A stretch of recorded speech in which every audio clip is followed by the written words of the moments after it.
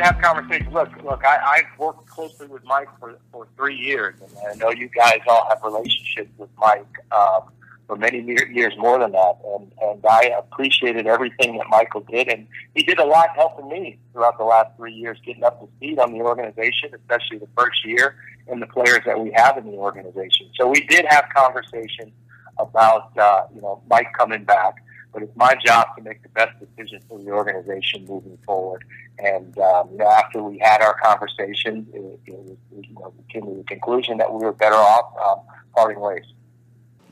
Hello, everyone, and welcome to the latest episode of Fish Bites, the Miami Herald's Miami Marlins podcast. I'm Jordan McPherson. He's Andre Fernandez. Andre, how are you doing, man?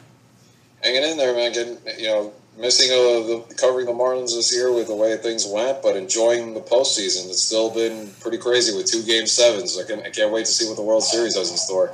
Yeah, we'll touch on the World Series a little bit later, and we'll talk a little bit about that Game 7 between the Braves and the Dodgers. Oh my goodness, what a game that was. But first, we have some important Marlins news to discuss that drops early Sunday morning. The Marlins decided not to retain President of Baseball Operations Michael Hill.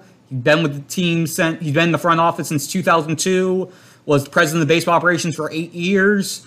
Derek Jeter, CEO, essentially said that the front office is going to be doing some restructuring, and when they met with Hill last week to discuss potential of moving forward, both parties ultimately agreed it was best to part ways after negotiations essentially stalled.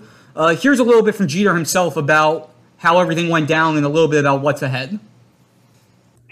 Yeah, I think, you go around the game, and whether it's the general manager or president of baseball operations, I know the titles do change. So we're going to sit down and any candidate we have, whether it's someone internally, then they don't know exactly how our organization is run right now, and if there's someone that's coming externally, then we'll sit down, we'll explain to them how we operate. And the way that we operate this organization is a very collaborative group. I mean, you start talking about Gary and player development and scouting, and Dan, and go to pro scouting with Hottie Rod, you go to amateur scouting with DJ Phillips. You have Adrian Lorenzo, you have Billy Matthews, you have Joe Carroll, you have Stan Meek. I mean, we have a lot of people that are involved in the decision-making process, because I always like to have as many opinions possible before making a decision. So the way our organization is run, of course, it's going to take a little bit of time to explain that to anyone that may be coming in externally. But, we'll take our time and make sure that we make the right decision here with who we decide to lead baseball operations.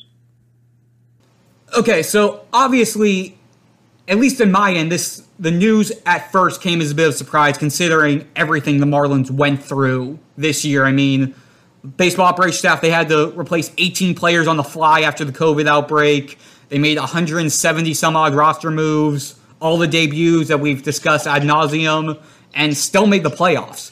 To me, at the very least, I thought that would at least get Hill at least one more year. See how everything would play out in 2021 over the course of a full 162-game season, and then a full decision I thought would have been made after next season. Dre, what was your thoughts on everything when the news came down?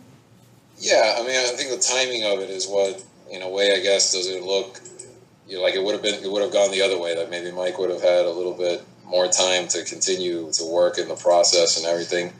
But, I mean, the part that Derek talks about restructuring the organization and, all the people in the front office that are going to have a voice in decisions, I mean, that's kind of been happening to an extent already, I think. A lot of these guys, we know how much input, obviously, Gary Denbo's had in the process of, restructuring this team and putting it together the way they have, and to me, it's a move toward even more so than already they've been doing, toward an analytics push, because, if you get Dan Greenlee, who's already been involved in a lot of it, but now if you put him in that spot, I think that just shows you how dedicated they are to continuing to construct this team in that manner, and to continue to push forward and make analytics so important in the process for them, which it wasn't for a long time before that.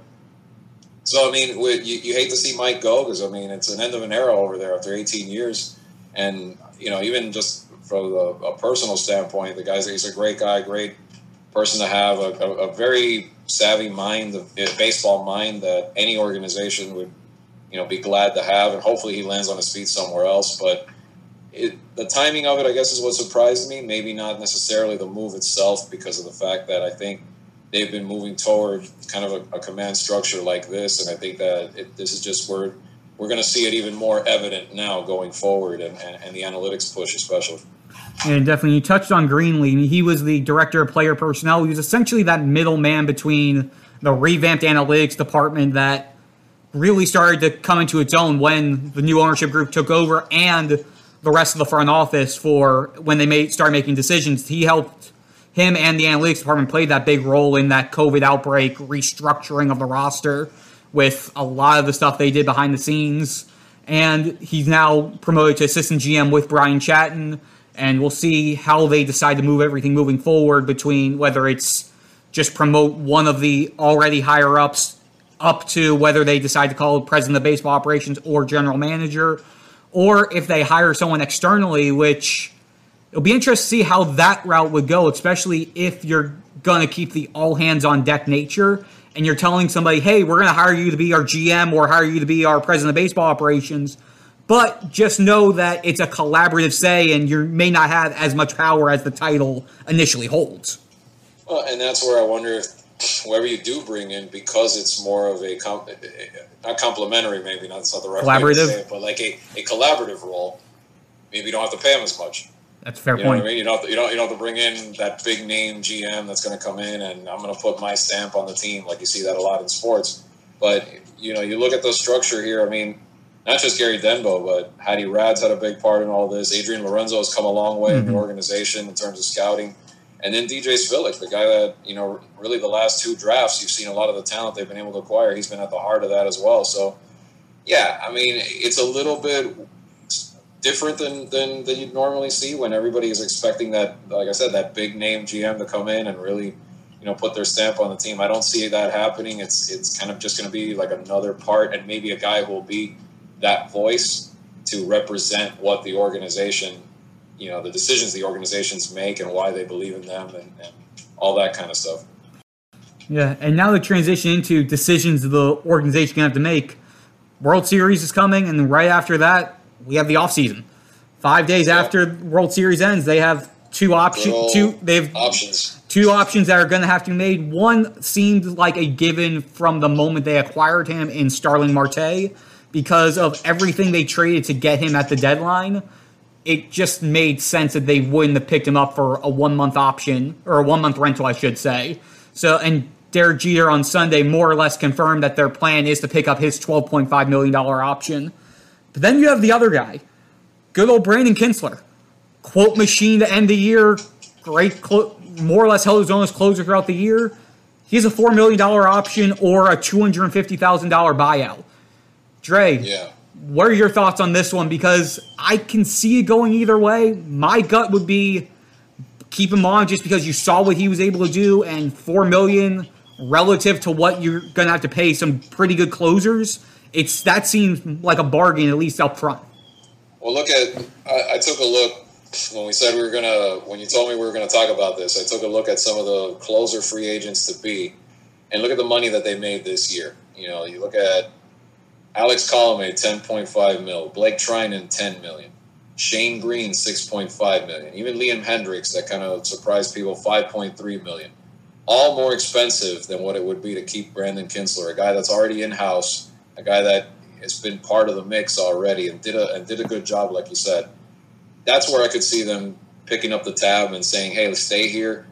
We have a stable closer in-house that we know we can trust," that sort of thing, without blowing the bank on something like that. And remember, like a lot of teams, the Marlins coming in the next year, because of COVID and because of a lot of financial losses, aren't going to be looking to really, really go overboard. But especially in their case, where they have a low payroll compared to the rest of the league, and they still haven't squared away a lot of revenue-generating deals they need to make, I think this would favor them to have a presence like that and someone that they don't have to go out and spend too much. So I could see it going where he stays. The interesting part's going to be with a couple of decisions they have to make in arbitration, I think, because you look at the list of guys entering arbitration this year. Long list, and especially the expensive ones, the more expensive ones, I should say. Jose Urena, who feels like he's been in arbitration forever at this point. I thought it was over with, but I guess he still has one more year. Set to make, according to MLB trade rumors, kind of in the ballpark of what he made last year, $3.8 million. But that's going to be a decision that really comes down to, do they feel like they have enough depth in starter pitching and bullpen come springtime, or going into the spring, or do they feel like we can save that near $4 million and dedicate that money somewhere else? I think that they might consider that, just because, we've seen how Urena's been rumored as a trade piece in the past. You look at all the prospects that came up this year that made their debut, that are a little bit closer to the major leagues. That, again, to me, could go either way. They might keep him, but there's an argument for not. For the most part, Brian Anderson, they'll pay him. Jorge Alfaro, they'll pay him. I'd like to see them even pay the 3.6, or let's see if it's in that ballpark, to keep Aguilar one more year with what he did, just to kind of keep that cushion there at first base while Lewin Diaz comes up, and he was, a good home run threat for you, and so forth. But beyond that, the ones that may go, I don't know, they won't cost too much to keep Ryan Stanek. It won't cost too much to keep Drew Steckenrider, but we've seen Steck, deal with injuries. So I don't know. Ryan Stanek has struggled at times. Again, I don't know if they could get an upgrade in the bullpen there. Maybe they don't go that route. Richard Blyer's kind of in between. If it costs $1 million, I don't know. I think Coop, what he's done, they'll keep. They'll decide to pay him and keep him around a little longer. But that's kind of where they stand, and that's the ones that's going to be interesting. Those are some of the decisions that's going to be interesting to see over the next few weeks. Yeah, my take on a few of those guys, and especially we'll touch on a little bit more with the construction of the 40-man roster in a minute, and that probably couldn't play a factor into some of these decisions. But with Ryan Stanek and Drew Steckenrider, it's probably only going to be about $800,000. In my mind, if you have the 40-man room, I don't see how it would hurt to at least keep them on through the start of spring training, see what you have. You already have an idea of what you have with these guys, and at least have a couple in-house options as you go to spring training. And then if they don't work out, it's not like you're shelling out $4 million for them and then just tossing them to the side.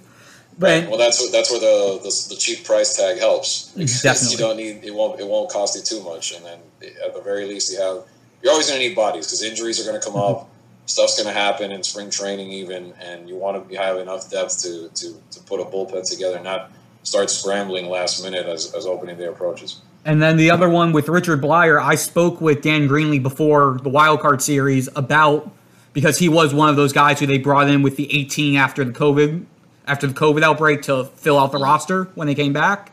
And Greenlee flat out said that the organization's been high on Blyer for about a year and a half now, and the outbreak itself really forced them to finally push the button and actually try to find a way to get him. So the fact that they got him, they liked what they saw, I would be shocked if they didn't tender him and bring him back, even if the price tag is about $1.1 million, which is what MLB Trade Rumors has, just because of what the organization was talking about behind closed doors and now openly saying that they were really high on this guy for a while. And now that they actually have him, I don't think they were going to let him go after about a month or so. Yeah. And that's where, again, the price tag, let's say, these figures aren't 100%, and they could be off by a little bit, but if it's in the ballpark of $1 million, maybe a tad over $1 million, that's fine. And same goes for Yimi Garcia. He turned out to be one of their best setup men. They're projecting $1.4 million. That's, again, to me, that's a worthy expenditure if you're going to have, a stable, high leverage setup crew there at the end. Yeah, and now their money on the books as of right now. Before we get to the arbitration numbers, they have Corey Dickerson on the books for, I believe it's $9.5 million. If they pick up Starling Marte's option, that's $12.5 million. They have Rojas for $5 million. If they pick up Kinsler's option, which is $4 million, those four guys are $31 million. Which, let's just remember, Wei-Yin Chen comes off the books this year. So you had the $22 million from Chen last year that you had to pay for him not to throw a single pitch in baseball this year. So you really are only paying about $9 million more in addition to what you were basically paying for Chen last year, off of these four guys, arbitration guys, and then almost everybody else outside of whoever you get in free agency is making the league minimum. So in terms of your overall salary, their salary for the roster, they're looking in pretty good shape on that side of it. That's where you would hope that maybe if they can add another couple pieces if they're able to, in terms of like their financial shape that they're in right now, coming off the pandemic and everything. If they, they're probably not going to have like oodles of money to go spending on a major free agent. You know what I mean? But look at the moves like Corey Dickerson, the one that you mentioned right now. That was a great add in the offseason. Aguilar, same thing. There's another Dickerson. There's another Aguilar. There's another piece in there for that lineup that they could probably get at a reasonable price. That flexibility there of the $31 million is definitely going to help. So I think that, you're looking at a roster that let's take a step back and look at it and maybe project it over 162. This team could be at the very least maybe at or near, let's say, a 500 type team coming off what happened last year. If you add another piece here, piece there, guys develop, you improve upon that, and you're getting closer. Maybe even if it's not a playoff team again next season, but I think you've progressed already, like we've said a bunch of times before. You've progressed from the abyss that they were at 57 wins last year, and now you're starting to get closer and closer to where you want to get to. Definitely, and now the look at the 40-man roster overall, which is actually at 52 players when you factor in everyone who ended the year on the 60-day IL. Of that group, you have 8, at least from my count, that are either slated going to free agency or, in Francisco Cervelli's case, retiring. You have Cervelli, who's going to come off of it, Matt Joyce, who's going to come off of it, Logan Forsythe, Sean Rodriguez, Mike Marin, who pitched, I believe, all of 3 games after coming into the group before getting hurt. I'm 90% sure Josh A. Smith is off the books as well, and then Nick Vincent and Brad Boxberger. Those are 8 who come off, which gets you the 44. And then you have to remember that Gerard Encarnacion is going to have to get added onto the roster, or else he'll be eligible for the Rule 5 draft. So that still leaves you, as of right now, with 5 guys over the limit. So it's going to be interesting to see, because they have a lot of their prospects who they had to add to the 40-man roster in order for them to make their debuts when they had all the roster crunching. So they're at a really interesting spot here with how they're going to figure it out, how to shed a few spots, whether it's through trades or pray that one of your lower-end guys, you can take him off and hope he clears through waivers. They're going to have some interesting decisions to make over the next month. Yeah, and I mean, when you look at that list, I mean, the guys that jump out at me are Matt Joyce, Boxberger, of course, and to an extent, I think Nick Vincent as well is pretty good, obviously, in the relief crew there. But, I mean, if they're roster casualties in terms of space, I mean, you almost understand that you try to get. I think the one that would hurt the most would probably be Boxberger because of the way that he was in that role, the high leverage, the way him and Garcia, would set up, toward Kinsler. And I think you want to kind of keep that together unless there's a way to maybe bring them back in spring the way they did this year, maybe as a non-roster and go from there, try to figure out what can happen later on once, obviously things will happen. There'll be a little bit of shuffling naturally because of, injuries and whatnot. And then when it comes to Rule 5 guys, I mean, I would sincerely hope Gerard Encarnacion is added, because you don't want to lose a guy like that is still very much in the mix in the next couple of years as far as probably being a potential starting corner outfielder. With the power he has, probably one of the best power hitters they have overall in the system. You can definitely make an argument even more. We talk about all the other guys that have already made it, but I don't think people have yet to really, really see what this kid can do at the plate. And, and his defense is improving. And then another thing I was going to talk about is he may have the best power arm of any outfielder in the system, just the way he throws too. So you definitely want to hang on to someone like that. And they have a few guys that are just outside the top 30 as far as the prospect rankings go that they might want to, if possible, keep an eye out, maybe protect them from getting plucked away from other teams as well. So. Yeah, it's going to be an interesting couple months, and we'll see how quickly the front office is able to finalize its ordering so they can handle all the other business they're going to have to do. And how to jump big picture baseball. World Series starts Tuesday, Dre. Yeah. And one thing that caught my eye is this series is going to be played out with a couple of days off in between, which is unheard of in these playoffs. Somebody's actually going to have a day of rest. Yeah, and before we get to the World Series, I need to talk a little bit about NLCS Game 7. The Braves-Dodgers, that was one of the best games I've watched in a while. I was extremely happy I was able to watch it without the pressure of having to write on deadline, and yet subsequently also upset that I wasn't writing that game story on deadline. As weird as that sounds, it was just a great game from start to finish, and then honestly, Cody Bellinger's backdrop, I think that overtook the backflips of the season this year with that home run. I mean, and I can't say enough about how good this kid is and still is gonna be. I mean, I remember I had a vote on Rookie of the Year, which was an easy one a couple of years ago, and then the MVP last year again. I mean, he's just scratching the surface. I mean, it was so appropriate for him to be like that last home run of all the home runs, all the clutch home runs they hit. For him to have that last one, and another funny backdrop or slow-mo picture, which I can't get enough of, is Dustin May and his red locks just flying up in the air as he jumps over the railing of the dugout. And like the jersey's coming up. I mean, it's pretty hilarious, like the way you see the emotions of these playoffs, and it's great to see. Like, you know, sometimes baseball, you gets a little criticized because the guys don't really let it all out, and really because of all the unwritten rules and you can't do this and you can't do that. But you see how fun it gets when it gets to this stage and the pressure's on, especially in a game 7. So I like that. I like the way that they were able to let loose, and you know that it's good. I mean, after all that, 1 seed versus 1 seed. Let's see. Yeah, and again, 1 seed versus 1 seed, but also 2 really different teams in terms of just how their rosters are constructed, at least on the payroll side. You have the Dodgers who are consistently up there, and the Rays who consistently are not up there. Right. And you still see you're going to have some great pitching matchups. Obviously, you got Clayton Kershaw, and you got Walker Buehler over there with the Dodgers. You got Snell, you got Morton. You got the Rays, you got Randy Arozarena, who has been probably one of the best stories to watch unfold during these playoffs. You've got Mookie Betts, who probably is going to make the catch of the night every single game, it feels like. Yeah. It's going to be a really fun match. It's going to be a really fun matchup. Yeah, I think so too. And interesting again how I was talking about the days rest or the lack of. It seems like the Rays have been able to manage through that in spite of it. I mean, even now, like they get the luck of the draw, they get that extra day, and now they can line up Glasnow, Snell, and Morton.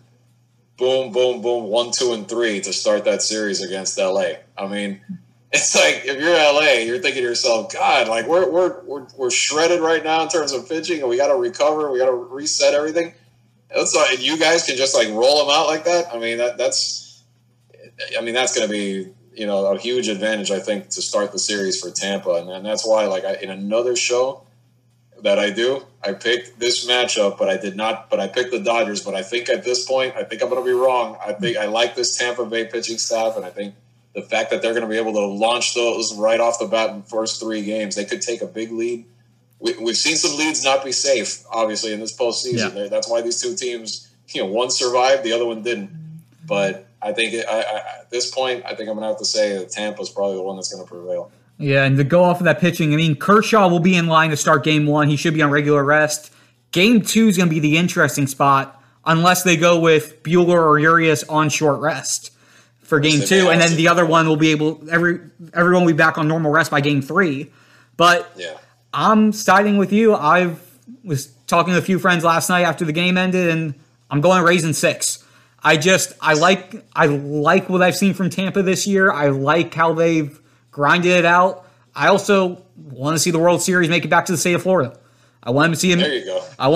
I'm sticking with that down here. I mean, got the Stanley Cup. The Stanley Cup was won by Tampa. I think see the World Series go there, and then the Super Bowl get played in Tampa. You know what? Let Tampa go off. Let Tampa have their year. Let them have. The Bucs are winning. You know, Brady is routing the Packers. They're making Aaron Rodgers look bad. I mean, everything's clicking for Tampa right now. Yeah. So either way, it's going to be fun. It starts Tuesday night. Let's hope it goes. Let's hope we get another 7-game series to keep up with what we saw from the ALCS and the NLCS. And we'll hopefully be back talking a little bit more later on this offseason. And that's going to be it for this episode of Fish Bites. I'm Jordan McPherson. He's Andre Fernandez. Dre, it's always great doing this. Let's do this again sometime. We'll see you soon. All right. Thanks, everyone.